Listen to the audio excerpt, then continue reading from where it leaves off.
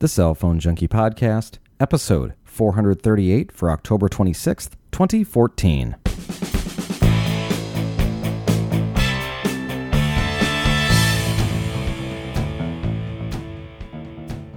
The NSA approves the use of select Samsung devices. Microsoft drops the Nokia brand from its smartphones, and Google announces a new email management app called Inbox. My name is Mickey Papillon. And I'm Joey Koppas. Brought to you each week by the Cell Phone Junkie podcast application, available now for Android, the iOS, and Windows Phone 8 for $1.99. Well, before we get into the news this week, I was a guest on the Mac iOS Now podcast this week. It's not yet released, but it will be out this Friday, October 31st, and you'll be able to hear me talking all about Macs and iPods and iPads and all sorts of good things. So check it out at maciosnow.com, and you'll hear me chatting with Bill this coming Friday. Jumping into the news, Samsung Electronics said on Tuesday that the U.S. National Security Agency has approved a number of its mobile devices for use by government officials to carry classified information. This is, of course, a positive step for the smartphone maker's mobile division. The development comes as Samsung continues to slowly work, but persistently to boost its appeal in the enterprise market, and they've cleared some of the technological hurdles to get ready their Galaxy devices for corporate and government high-security needs. The company believes that winning the certifications from these top security authorities will help persuade corporate clients to switch over to Samsung phones from those that have been using BlackBerries in the past. Samsung's mobile security platform called Knox allows users to have a virtual container within their smartphone that separates out work from personal applications. Samsung says the NSA approved the Galaxy S5, S4, Galaxy Note 4 and 3 smartphones, as well as the Galaxy Note 10.1 tablet. On the same list of approved devices is Boeing Company's Boeing Black phone. So good news here for Samsung. So a lot of people obviously switching away from BlackBerries if they haven't already, many using iPhones at this point. Good news here for those that want to use Android devices. Exactly, because that split between personal and corporate is actually pretty important if you've got to bring your own device program. That's where it really becomes a challenge because, iOS you cannot do that with. So if you've got a pretty draconian policy on your phone, your company will just wipe the whole thing, everything personal that's on it, even though it's your own personal device. And sometimes it's really awful to get some of those policies off. So this is definitely good news. It is, and a lot of people using Samsung devices these days and would prefer to go with an Android-based device versus an iOS device, and this is just another thing that will help us out here as we move forward in the choosing of whatever device it is that you want to use, and that bring your own device thing is in full swing here. Most companies doing some form of it today. Congress responded to comments made by FBI Security Director James Corney on Wednesday regarding security measures Apple and Google have added to their respective mobile operating systems. Both iOS 8 and Android 5.0 use encryption to protect their user data, and the FBI does not like it. Corney said last week that Congress has passed legislation that would force smartphone makers to provide a backdoor into smartphones for law enforcement purposes. Congress responded by saying that it didn't think the public would support it, and certainly industries would not support it. Civil liberty groups also would not support it. Senator Ron Wyden had similar thoughts, saying, "I'd be surprised if more than a handful of members would support the idea of backdooring Americans' personal property. Congress believes that the American public is inherently distrustful of law enforcement's data collection techniques after the revelations made by Edward Snowden earlier this year." FBI's directors say that they want Congress to update the 1994 legislation called the Communications Assistance for Law Enforcement Act, which required phone companies to make it easy for law enforcement to tap calls. The law states that companies shall not be responsible for decrypting or ensuring the government's ability to decrypt any communication encrypted by a subscriber or customer. Congress says that the FBI isn't going to simply drop the matter, and it will continue to push for broader access to smartphones. Apple on Tuesday announcing its Q4 2014 earnings results, reporting that the company had earned $42.1 billion in revenue and made $8.5 billion in profits during the period. The results compare to revenue of $37.5 billion and profit of $7.5 billion in the year-ago quarter. Gross margin was up 38% compared to 37% in the year-ago period. International sales now account for 60% of the quarter's revenue. In addition to reporting its earnings, Apple disclosed sales numbers for its main revenue generators. years. They sold 39.2 million iPhones. That's up 16.2%. 12.3 million iPads. That's down 12.5%. 5.5 million Macs, up 20%. iPods was down 25% to 2.6 million, and iTunes had $4.2 billion in sales. That's up 8.2%. Accessories were also up about 13% to $1.5 billion. Apple CEO Tim Cook had the following to say regarding the results, quote, "Our fiscal 2014 was one for the record books, including the biggest iPhone launch ever with the iPhone 6 and iPhone 6 Plus." He said, "With amazing innovations in our new iPhones, iMacs, and iPads, as well as iOS 8 and OS 10 Yosemite, we're heading into the holidays with Apple's strongest product lineup ever. We're also incredibly excited about the Apple Watch and other great products and services that we will see in the pipeline in 2015. Of course, the drop in iPod isn't that surprising because really they haven't updated that for years and years now. And it's been, an iPod Touch, there was some speculation there was going to be an update because it really does need one. It's pretty limited on RAM, and it's, I wouldn't say it's aging, but it probably needs an update. So that's not surprising. Of course, they got rid of the iPod Classic finally. The old 30-pin connector is gone, and they just left the same nanos there. So that's not surprising. But what is kind of surprising is the Mac. The continued increase in Mac sales. It just keeps trudging along. I think a lot of it comes from the dissatisfaction with the Windows 8 and Windows 8.1 from Microsoft, because it's driving people over to Mac. It's driving me over to Mac. That's really kind of why I went for the Mac on my personal side, and it's kind of looking at that for the professional side too, because Windows 8 is just not that pleasant to use. Now let's talk a little bit about obviously the phones. More people are buying smartphones these days than ever before. I mean, that's what you're buying when you're going to get something, and kind of that easy phone to buy for entry when you come into that market, or if you've already had one and you want to upgrade, is the iPhone. And so there's no surprise here. Talking about the Macs, obviously I'm with you on here. I've been using Mac hardware for a long time, and I just continue to buy it as well. So it doesn't surprise me to see more people using it. But what is interesting to me is just how dramatic of an increase that is. I mean, I would understand like 5 or 10%, but we're talking over 20% here on the Mac. Well, and I wish I'd have those numbers, but the overall PC market is just tanking. I mean, the numbers are dropping just dramatically for everybody else in the PC market because it's a very mature market, and of course we've got competition from iPads, iPhones, Android devices, Android tablets, all of this other stuff. But the PC market is basically Macs right now, and that's it's very interesting because it's such a market shift, especially coming from the late 90s when Microsoft was king, and Macs and Apple were nearly dead completely, with the exception of just a few publishing functions that they were really used for. But it just keeps growing and growing and growing, and in popularity, it's quite it's quite a tale from Apple being very popular in the 80s to almost oblivion and then coming back again.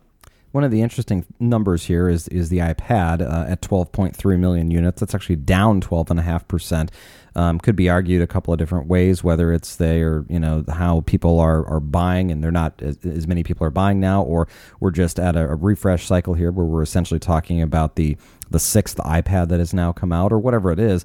There's just not as many being sold. I know I'm not upgrading at this point this year, and so I do see maybe a lot of people thinking about it that way. But again, this is comparing versus the previous quarter of last year, which was also a quarter prior to the announcement of an iPad. So take a couple steps back with that iPad thing and think about how many people with iPads, which really not that many people I know with iPads. And let me guess, the percentage of them that have iPad 2s is probably about 90% of them, I bet. And maybe an iPad 3 and maybe an iPad 4 in there. But how many people do you know with an iPad Air or have any intention of getting an iPad Air? And no, nobody. Nobody wants to upgrade their iPad 2 as far as I've asked. Everybody, I asked them, like, no, I like this.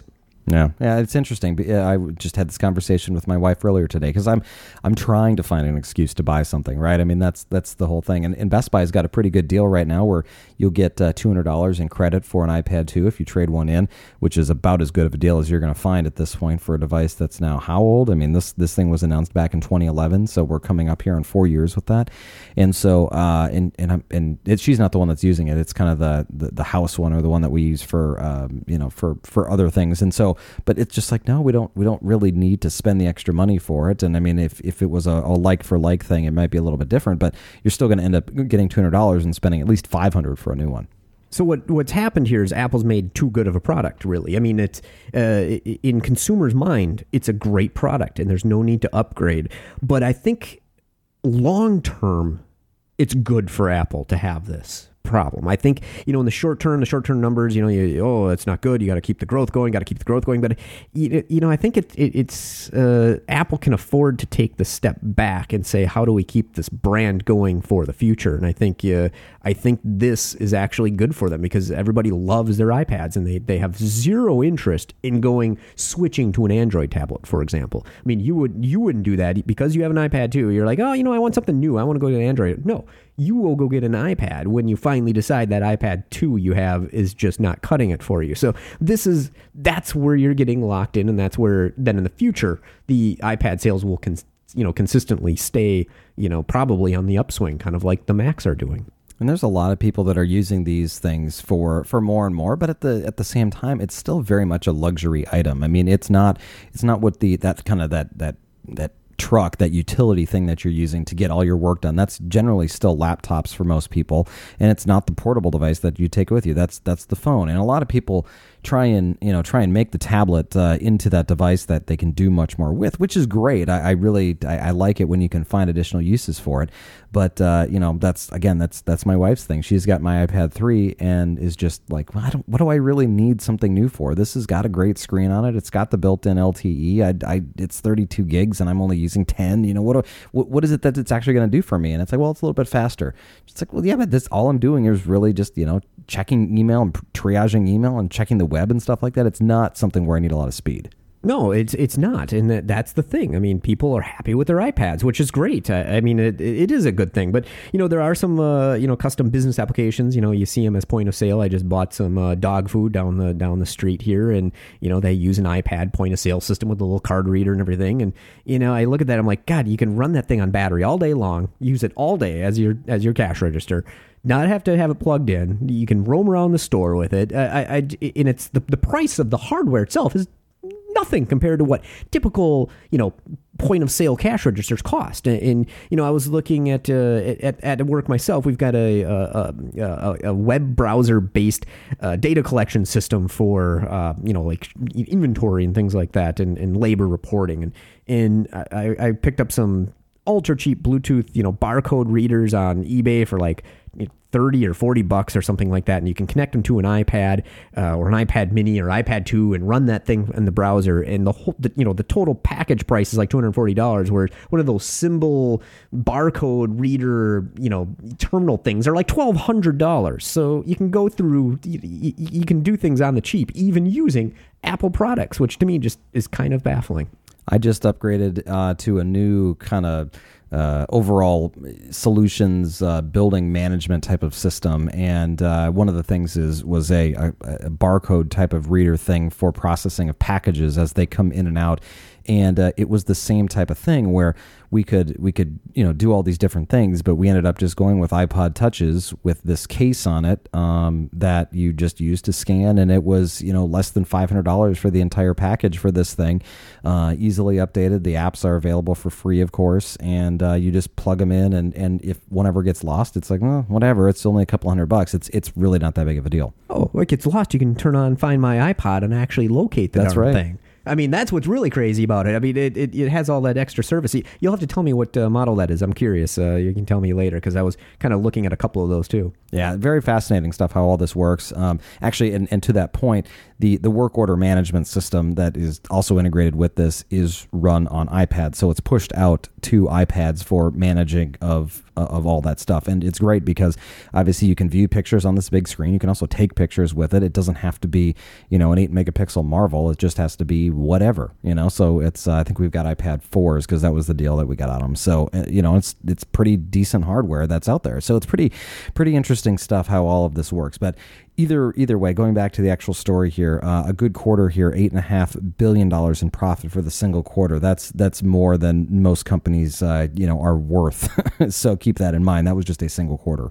Yeah, and in the news about the iPad being down, I know I saw so much on that. Oh, the iPad's failing. Oh, it's off. It's just gloom and doom stories, and it's just they're just not really looking at the big picture on the iPad.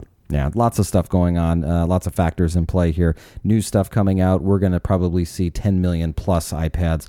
20 million plus iPads get sold here in the holiday quarter. Not to mention the fact that it's the holidays. You've also got 2 new iPads that came out, as we talked about last week. So lots of good stuff for them. The FCC on Friday said it is pushing the planned mid-2015 600 megahertz incentive auction back into early 2016 now. According to the FCC, court challenges brought about by broadcasters have impacted its original time frame. The FCC doesn't expect the matter to be resolved until the middle of 2015, which it was when it hoped to begin the auction. The FCC now believes it won't be able to finalize the incentive auction's rules until the middle of the year, and then, of course, won't begin accepting applications until the fall, which means the auction will now happen in early 2016. Sprint this week added a new tier to its data plans, targeting those who don't need a huge amount of data. The new offering includes 1 gig of shared data, which is twice as much as before, but for the same $20 a month. Customers need only add a smartphone access charge of $25, and they'll receive unlimited voice minutes, unlimited messaging, and 1 gigabyte of shared data for a total of only $45 per month. So good deal there if you're someone who is going to be on Sprint. Canadian carrier Rogers announced on Friday that it has turned on LTE Advanced on its network in several markets throughout the country. Rogers is doing this all on the 700 megahertz spectrum, which will allow for greater penetration inside of buildings. The LTE Advanced is now live in the following 12 cities: Vancouver, Edmonton, Calgary, Windsor, London, Hamilton, Toronto, Kingston, Moncton, Fredericton, Halifax, and St. John. Switching gears and talking about devices. First up, Apple may have begun an interesting change here in investment in its devices, and a change of the new multi-carrier SIM was introduced in the latest iPad Air. And so one of the things that we've heard a lot about here is the uncertainty and ambiguity when it comes to how this program will work. Mac Rumors reported this week that the Apple SIM card, which has been designated to be used by a number of carriers around the world, will have certain restrictions on it. So first off, we know it doesn't work with Verizon. Secondly, once you activate it on an AT&T plan, whether it's prepaid or postpaid, it will then be locked to AT&T as soon as you sign up for the service. Apple confirmed the report in a support document, and basically Apple said that's just what they've decided to do. But, of course, as you would expect, T-Mobile CEO John Legere has taken to Twitter, not all that happy about the change, and made some comments about how this is going to work, and actually went through highlighting how its competitors are making it increasingly difficult to switch around carriers here. So it was actually in a series of tweets, and I'll just run through them here real quick. There's about a dozen of them, and it was pretty interesting. So he said, the first thing he said was, too much confusion out there around the iPad Air 2 and the iPad Mini 3 with the Apple SIM. Here's the way it is, just the facts. Number one, the Apple SIM, as conceived, was about giving consumers the ability to choose which carrier they wanted. Number two, the idea was to let customers change their mind on which carrier they wanted over time. Number three, if you buy your new iPad from an Apple store, it has the new Apple SIM. But here's where it gets interesting.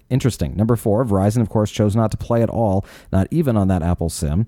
Number five, you can pick AT&T, but once you do, you can switch again. You can't switch again, which is, of course, he says, typical. Number six, if you pick another carrier, AT&T is then removed from the subsequent choices. Number 7, T-Mobile and Sprint have embraced the Apple SIM concept, and you get as many choices as you want. Number 8, now let's look at what happens when you buy from a carrier store. Number 9, devices are shipped to the carriers are kitted differently. Number 10, devices sent to Verizon and Sprint are kitted with their own SIM. Number 11, AT&T and T-Mobile are kitted with the Apple SIM, and it's pre-configured to that carrier. Number 12, clearly the Apple SIM is a smart move on Apple's part. It expands enhances their position in the mobile ecosystem. Number 13, to activate your carrier store purchased iPad on another carrier's network, the SIM has to be replaced with the desired carrier SIM. Number 14, the non-configured Apple SIM used in devices sold at Apple stores or third-party retailers are not available to the carriers right now, but they might be, and here's where it gets a little bit more complicated. Sprint requires that an IMEI associated with a device activated with an Apple SIM be in their network registry to activate. So that means that an iPad originally sold in any other carrier store will not activate on Sprint, even if you use the non-configured Apple SIM. That is, unless the customer makes an effort for these carriers to include the IMEI in their registry. And finally, bottom line, this is complicated, and it's an emerging change in the mobile ecosystem, and we will have to figure it out as we go. So that second to the last one, we were talking about the registry. That's what you had problem with trying to activate your T-Mobile iPad on Verizon network. They don't have it in their database. Same, Verizon and Sprint both, and probably many other the CDMA carriers just won't activate it because they don't have it in their database because they're thinking it's the old school, old style, CDMA phones where they didn't have SIM cards. So this just continues to haunt us as consumers to make it very difficult to buy a device that's open, if you will, to that wasn't purchased directly from them, or luckily we can actually buy directly from Apple to have it work with Verizon or Sprint. But at least Apple is able to push that through. But if we weren't dealing with the likes of Apple, we would have to go to the Verizon store or the Sprint store to get these things. Yeah, there's some interesting things that are happening here with this, and obviously I love the idea of being able to switch back and forth between carriers. That just sounds wonderful. In my particular instance, I'm still dealing with that. They were not able to process a plan change that I wanted to do because the device itself wasn't in their registry. I gave them the IMEI number, and it didn't matter. They still couldn't figure it out, and so I'm stuck on the plan that I'm at. I guess indefinitely. I'm not really sure what's ultimately going to happen if I ever really need to make a change to it. But it's a very strange thing that all of a sudden we have this issue where we can now bring devices from one carrier to another. It works perfectly fine. Keep in mind, it's the exact same device essentially as these other carriers are using, and it is the exact same device as Verizon is using. It's just, again, the number's not in their system, and they can't seem to add it. So very frustrating, very difficult, and as John Ledger points out, this is just a very complicated thing in our in the industry right now, and we're going to have to closely watch it and figure it out as we go to find out just how things play out ultimately. But a very interesting, innovative, unique idea here with Sprint. And not having this, but basically embracing it, but having issues with it versus T-Mobile's kind of openness, AT&T's lockdownness, and Verizon just not even deciding to play. So interesting stuff there. Sticking with Apple for just a second, good news for Sprint iPhone users. The carrier has recently changed its iPhone for Life promotion to allow upgrades to new devices every year versus every other year. Customers will be able to rent an iPhone 6 or 6 Plus on a 12-month plan beginning November 14th. Pricing for the yearly upgrade path starts at $30 a month for the 16 gig iPhone 6, $35 for the 64 gig model, and $40 a month for 128 gigs. Each storage tier is $5 more expensive for the iPhone 6 Plus. These charges are in addition to the $50 charge for unlimited talk, text, and data, bringing the monthly total charge to a minimum of $80. In addition to Apple's newest phones, the iPhone 5S will also be offered as part of the iPhone for Life plan, though only on the 24-month option. The 16 gig 5S will cost $21 a month, while the 32 gig version will cost $24. So still a very good deal if you're looking to upgrade your phone, and with essentially no money down, go in, get your iPhone, pay $80 to $100 a month, and get a brand new phone here in a year. Great deal if that's what you're looking to do. Microsoft said on Tuesday that it plans to drop the Nokia brand from its Windows phones. Moving forward, the company will use the Microsoft Lumia name to refer to its phone hardware.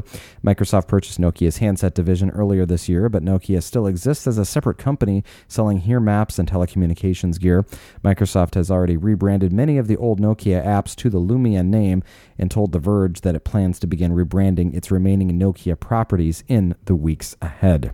Google on Thursday updated its Android Wear platform that adds two features that gives the products additional functionality for independent use. First, Android Wear devices will now be able to track location via GPS without requiring a nearby smartphone. This means people will be able to leave their phone behind when they go for a walk or a jog. Further, the update adds the ability to play local music files stored on the wearable itself, allowing use via Bluetooth headphones, again, while leaving their phone at home. Google noted that tens of thousands of Android apps have been updated with Wear compatibility. In software news, Google on Wednesday announcing a new service called Inbox. This app, developed by Google's Gmail team, is a different take on email by categorizing emails and highlighting important details. Inbox offers three core features, including bundles, highlights, and then reminders or assists. Bundles categorizes similar emails, such as bank statements or purchases, to make them easier to read and delete as a group. Users are able to tweak which emails are grouped together, but Inbox will also do so automatically to begin. Highlights shows the important information found within emails, such as flight itineraries, event details, and photos and documents. Inbox is smart enough to pull in additional details from the web if they're not contained in the original email. Lastly, reminders or assists are tools for managing tasks and to-do lists. According to Google, Inbox can handle any type of reminder and can grab pertinent information also from the web. For example, if you make a flight reservation, Inbox will automatically provide a link for online check-in. Reminders can be silenced with a snooze feature that relies on time and/or location to resume notifications. For now, Inbox is being offered as an invite-only beta, and they said those who receive invites can invite others to test it out. Google didn't say when the service might reach 1.0 status or become more widely available. Inbox is available to Android and iOS on the desktop in Chrome. Google is sending out invitations to users. To each new user will then, of course, be able to invite friends. You can email Google at inbox@google.com for an invitation. So I did that this week. I'm a Gmail user, and so I got my invite on, I think it was Friday, and so I've been using it over the weekend. And I guess the first thing I realized is that I just really don't use Gmail all that often, and so it doesn't add a lot for me. I don't get enough emails for it to really be that much of a productivity enhancement type of deal. So, but either way, it still is very interesting to see how they've decided to do this here. A very different take on email. It's kind of like Gmail meets Mailbox, for those that have used the Mailbox thing, because you can snooze messages and stuff like that. And I did one just to see what would happen. I snoozed it until this morning, and then of course it popped up, and it was there back in my inbox on my traditional Gmail as well. So it's kind of the same type of experience that like I said, you see with the Mailbox, but overall, I guess it's nice. It groups stuff like flight itineraries together, like it says, and financial documents and stuff like that. So it's going to probably be very popular. I would imagine that there'll be people that just love this here. I know my wife, as an example, gets just a ton of promotional emails from different companies and doesn't want to unsubscribe because actually looks at them and is interested in them and stuff like that.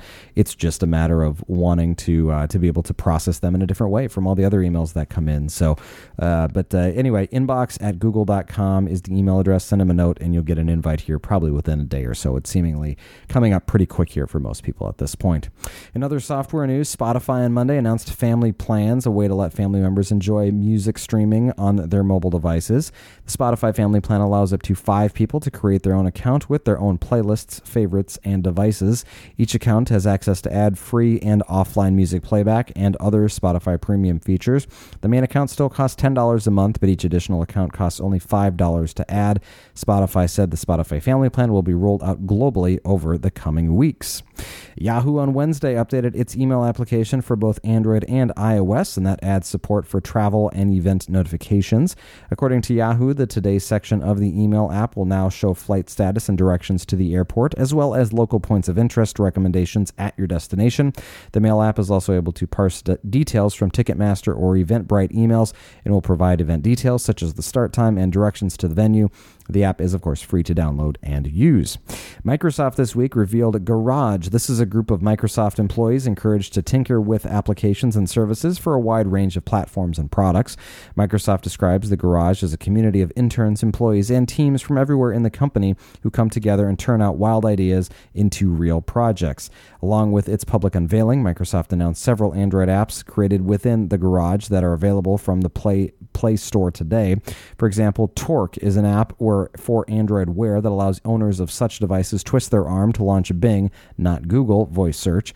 Another, Next Lock Screen, lets Android device owners see their missed calls, messages, and calendar appointments without unlocking their device. The apps are free to download, and more apps may emerge from the Garage, not just for Android, but for iOS, Windows Phone, and Windows as well. Twitter on Thursday unveiled Digits. This is a new way for smartphone users to log into mobile applications. Rather than using their email address and password or social networking credentials to create app logins, Digits allows people to use their phone number, and after entering their number, users will receive an SMS code that they can use to create an account and log in to the app for the first time.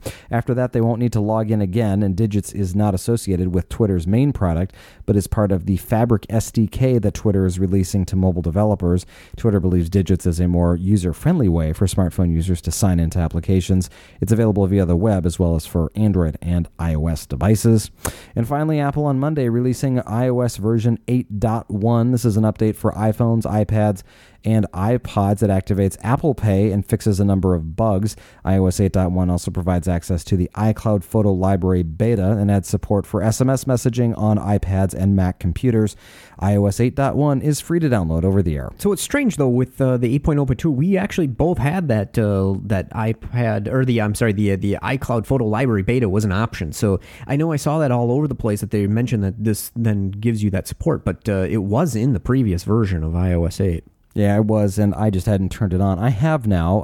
I decided to upgrade for that, what is it, $1 a month or something like that, where you get the 20 gigs of storage available, and so I now have that, and all my photos are uploaded and now available through that. And it seems like it's a nice way to interact with photos. I just can't wait for the applications themselves to come out so that you can interact with them on a computer better. Yeah, that'll be great. They said early next year for Mac for the actual Photos application to interact with that. But of course, this 8.1 introduced the most critical feature. I think for me personally is the SMS relay functionality, where now the iPad and the Mac now can SMS just like you were using iMessage. It still has to run through your phone, but for the most part, the phone's usually close enough to make this work great. So it's obviously just infinitely handy, and I've used it so much in the past week. I can't even say how handy it is. Yeah, I'm with you on this one. It's been very nice. I've been doing a lot of texting actually from the computer is where I'm finding that I'm using it the most, just because you've got a keyboard there, and further just kind of pushing Windows into the realm of obscurity for me. And it's frustrating as I use Mac so much at home, and then not on the enterprise side. I have to deal with that. But of course, I bring the iPad around, so I still have that for more of a full size keyboard experience, I guess is what we'll say. But yeah, that is definitely nice. The Apple Pay is now available. It's interesting. I tried to use it a couple of times, a couple hours after it came out, and unfortunately, I have one of those credit cards that needs to be validated. I didn't realize that until after the fact. So there are certain cards there that you add that you have to then download a separate application and then validate the fact that you have added this to Apple Pay. And so I did not realize that when I first did it. So I actually went up and tried to process. I was leaving the airport. I went to process my parking while I was there. Put the phone up to the reader, it recognized it, put my thumb on the fingerprint reader, it said done, and then nothing happened. And so I ultimately found it out about, 12 hours later or something. I figured out what was happening. And so either way, it was frustrating. But just keep that in mind that you may have another authentication that needs to happen if you're having problems with Apple Pay processing for you. Yeah, so I used it. I think the first day I used it at a local grocery store. They've got the the NFC style terminals that you can use with Google Wallet or whatever. And the phone got near it and the screen lit up and it showed me the default card. I only had one. Look, I did find one. I didn't think I had one that was compatible, but I found a Capital One card that did work. So you just it says, put your fingerprint on, or it says, Touch ID or something like that. And I just held my finger down and the phone chimes and vibrates. And, the terminal said, okay, paid. And then that was it. So it's just like it should be. Any response from the teller? Or were they surprised by it or not really? Actually, this was at a self-checkout. So no, they didn't see it. They didn't care. It just was an easier way to pay. Yeah, the one thing that I have noticed about this and how this is going to work. So for the record, I have not yet processed a payment here because I haven't found myself in a place that actually uses them yet. But I guess it'll show up on your statement as something like APL Mobile or APay or something like that. So just keep that in mind that you're going to have a harder time probably tracking where your purchases are made. Well, like for me in the Capital One, it showed me mobile payment is what it said under the description of the payment for McDonald's when I did that, and also at the grocery store. So it worked there. My McDonald's experience, I used it before with Google Wallet, years ago now, and this time the way the finger, it's a little different than Google Wallet because you have to use the fingerprint thing. And the first time I did it, I think I pulled the phone too far from the reader before the fingerprint was done reading, so it chimed and vibrated, my phone did, but it actually didn't get the payment at the terminal. So I just had to hold the phone a little closer and touch my finger again, and then it processed. So it was actually pretty easy. But just one thing I have to kind of watch out for while operating this thing. And this is just, obviously one of the things that came with this. We talked about the SMS and a lot of bug fixes. That was actually the biggest thing for me was the photo rotation issue was just driving me crazy. I had so many upside down photos and videos and sideways things that was just critical that they got that fixed. And actually, that just happened to me last night, Mickey. I took a video and it was upside down. So it's not totally fixed yet. Well, Hopefully they can get all this taken care of. These bugs are just driving me crazy with this. I feel like this is, as we get more and more features into the OS, it's becoming more and more buggy, which I guess makes sense, is because there's more to troubleshoot and deal with and stuff like that. But man, is it annoying when you're trying to do something and you've got all these problems that are popping up here. And all you want to do is do a core function. Something like email. Email has actually been one of my biggest issues. Is it's just not as reliable as it once was. Yeah, and I've seen the same thing. I did a backup and restore on my iPhone this week just to see what would happen. And actually, it seems like the push email is working a lot better because I'm having a lot of problems with that. Where it just my iPad does it. My phone was doing. My iPad's still doing it. Where the Exchange accounts that I have, because I run two of them, from the same server, but the push email just it never comes. After a while, it just stops working. It's like the device goes to sleep. We've seen this in the past. Years ago, this happened, and it just doesn't wake up. And then you have to, once you launch Mail or once you launch into something that kind of refreshes the app in the background, then all of a sudden all the email starts pouring in. But it shouldn't be like that. So my phone's been better after I did the backup and restore on it. Seems to be keeping the connection working longer. And I've tried some of I looked through some support forums and turning things on and off, and none of that stuff helped me. Interesting. Well, ultimately, I think it'll be just a matter of as more people use this and they find out more of the issues that are there, that they'll just be reported and fixed, hopefully in a better manner. But yeah, I mean, the thing that I'm seeing is that if my phone is trying to check for email and I get in kind of that, I'll call it the Wi-Fi purgatory, where you get into, it's not good enough to download an email, and it starts trying to check for it, the phone is almost done. I mean, it essentially will not ever download that email, and then it won't download any additional emails after that. Even after turning off Wi-Fi and turning it back on, force quitting Mail, it's like the little process data spinny thing on the top next to the LTE bars just will not stop, and I have to do a soft reboot on the phone in order to get it to work. Yeah, you know what? I would recommend doing an iTunes backup and restore on that thing, actually. Give that a try. I know it's kind of a pain because then you have to reset up Apple Pay, you have to reset up your Touch ID stuff, doing that because all that's not backed up to iTunes, so it is kind of a process now that it never used to be.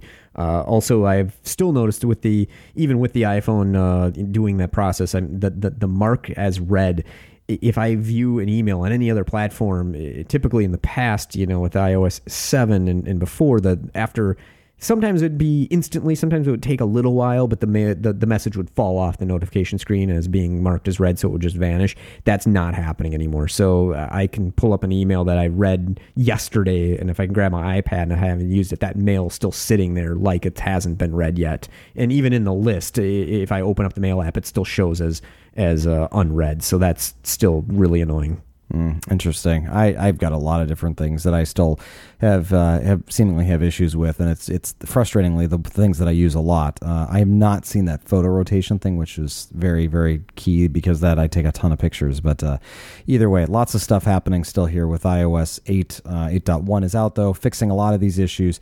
Hopefully, we'll see some additional fixes coming here in the future as time ticks on.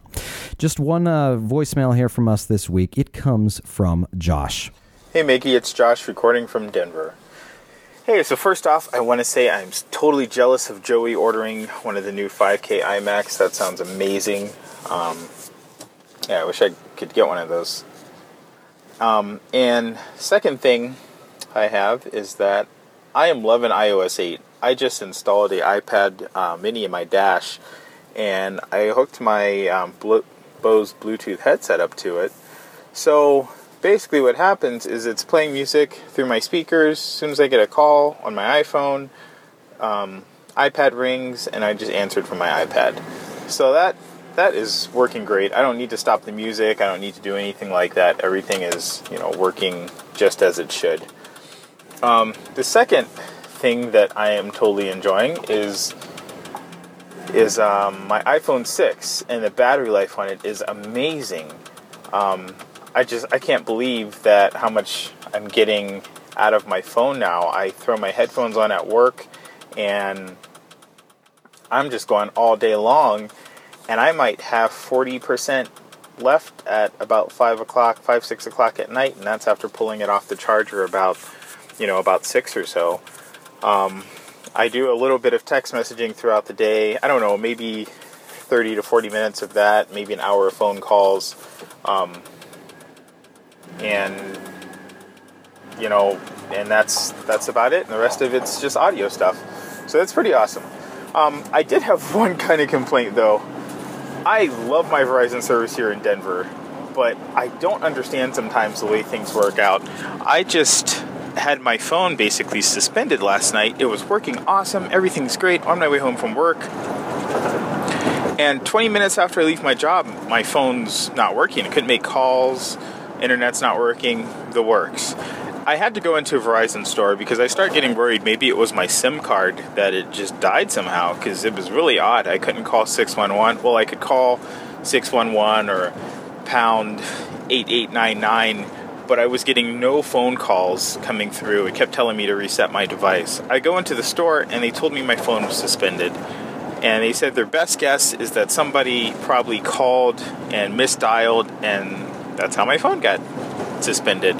It's really frustrating because I can't call from my iPhone and have that reversed. I have to actually go find a different phone, a landline or something like that, to have that happen.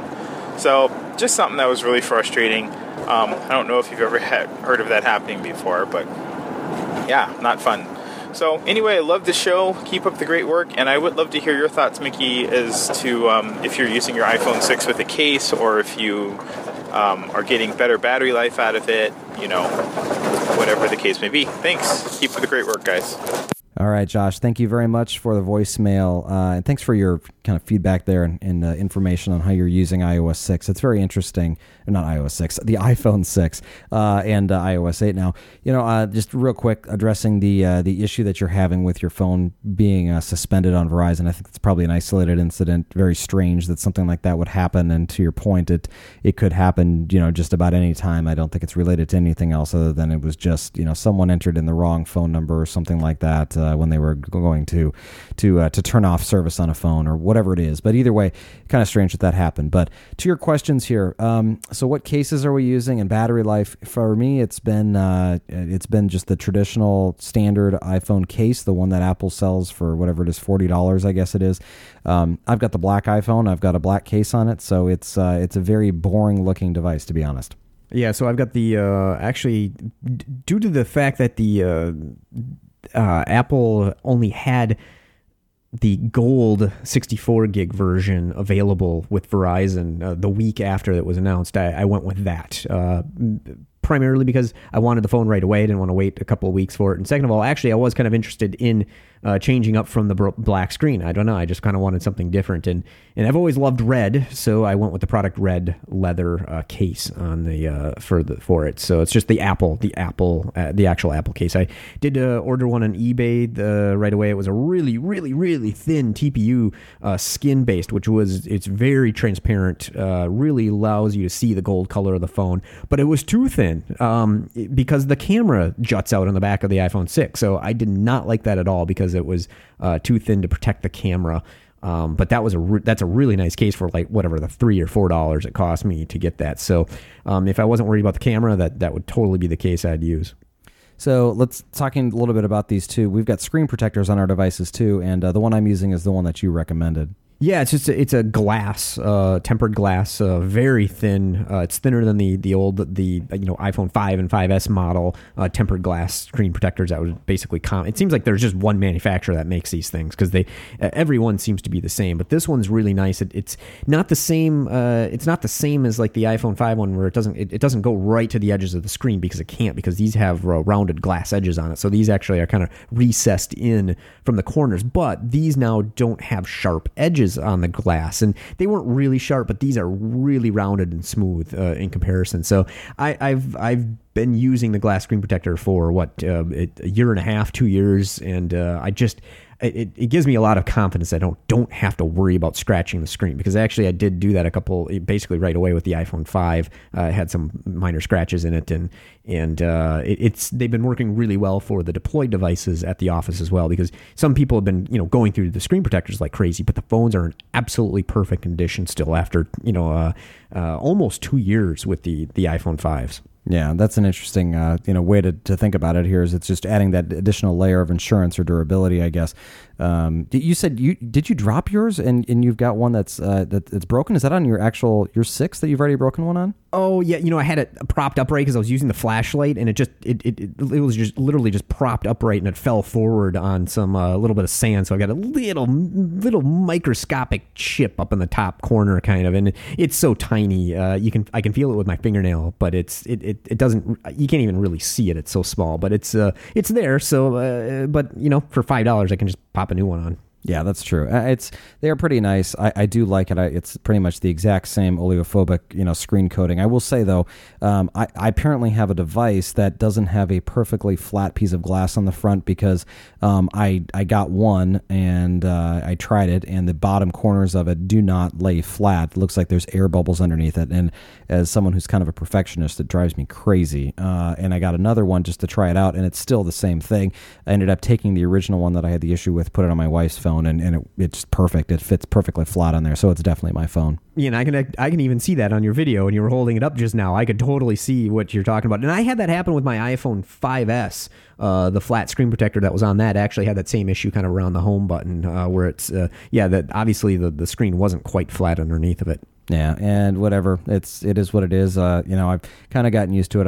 I'm annoyed by it, but at the same time, I'm liking the protection that provides. So it's a good, nice thing. Joey, how did you find this group, and where can people find, just searching for tempered iPhone 6 protectors or something? Exactly. Just go to eBay and search for that, and just look for a decent seller, decent price. It should be, what was it, $5, $6? Yeah. I think I've even picked one with the US shipping, I think, and it came in a few days. So it's and I think they're all basically the same actual piece of glass. So pretty easy to install. Just make sure you clean the screen and stick it on there, and yeah. Yeah, and it's not like the other types of screen protectors you've ever put on, because it is a rigid piece of glass.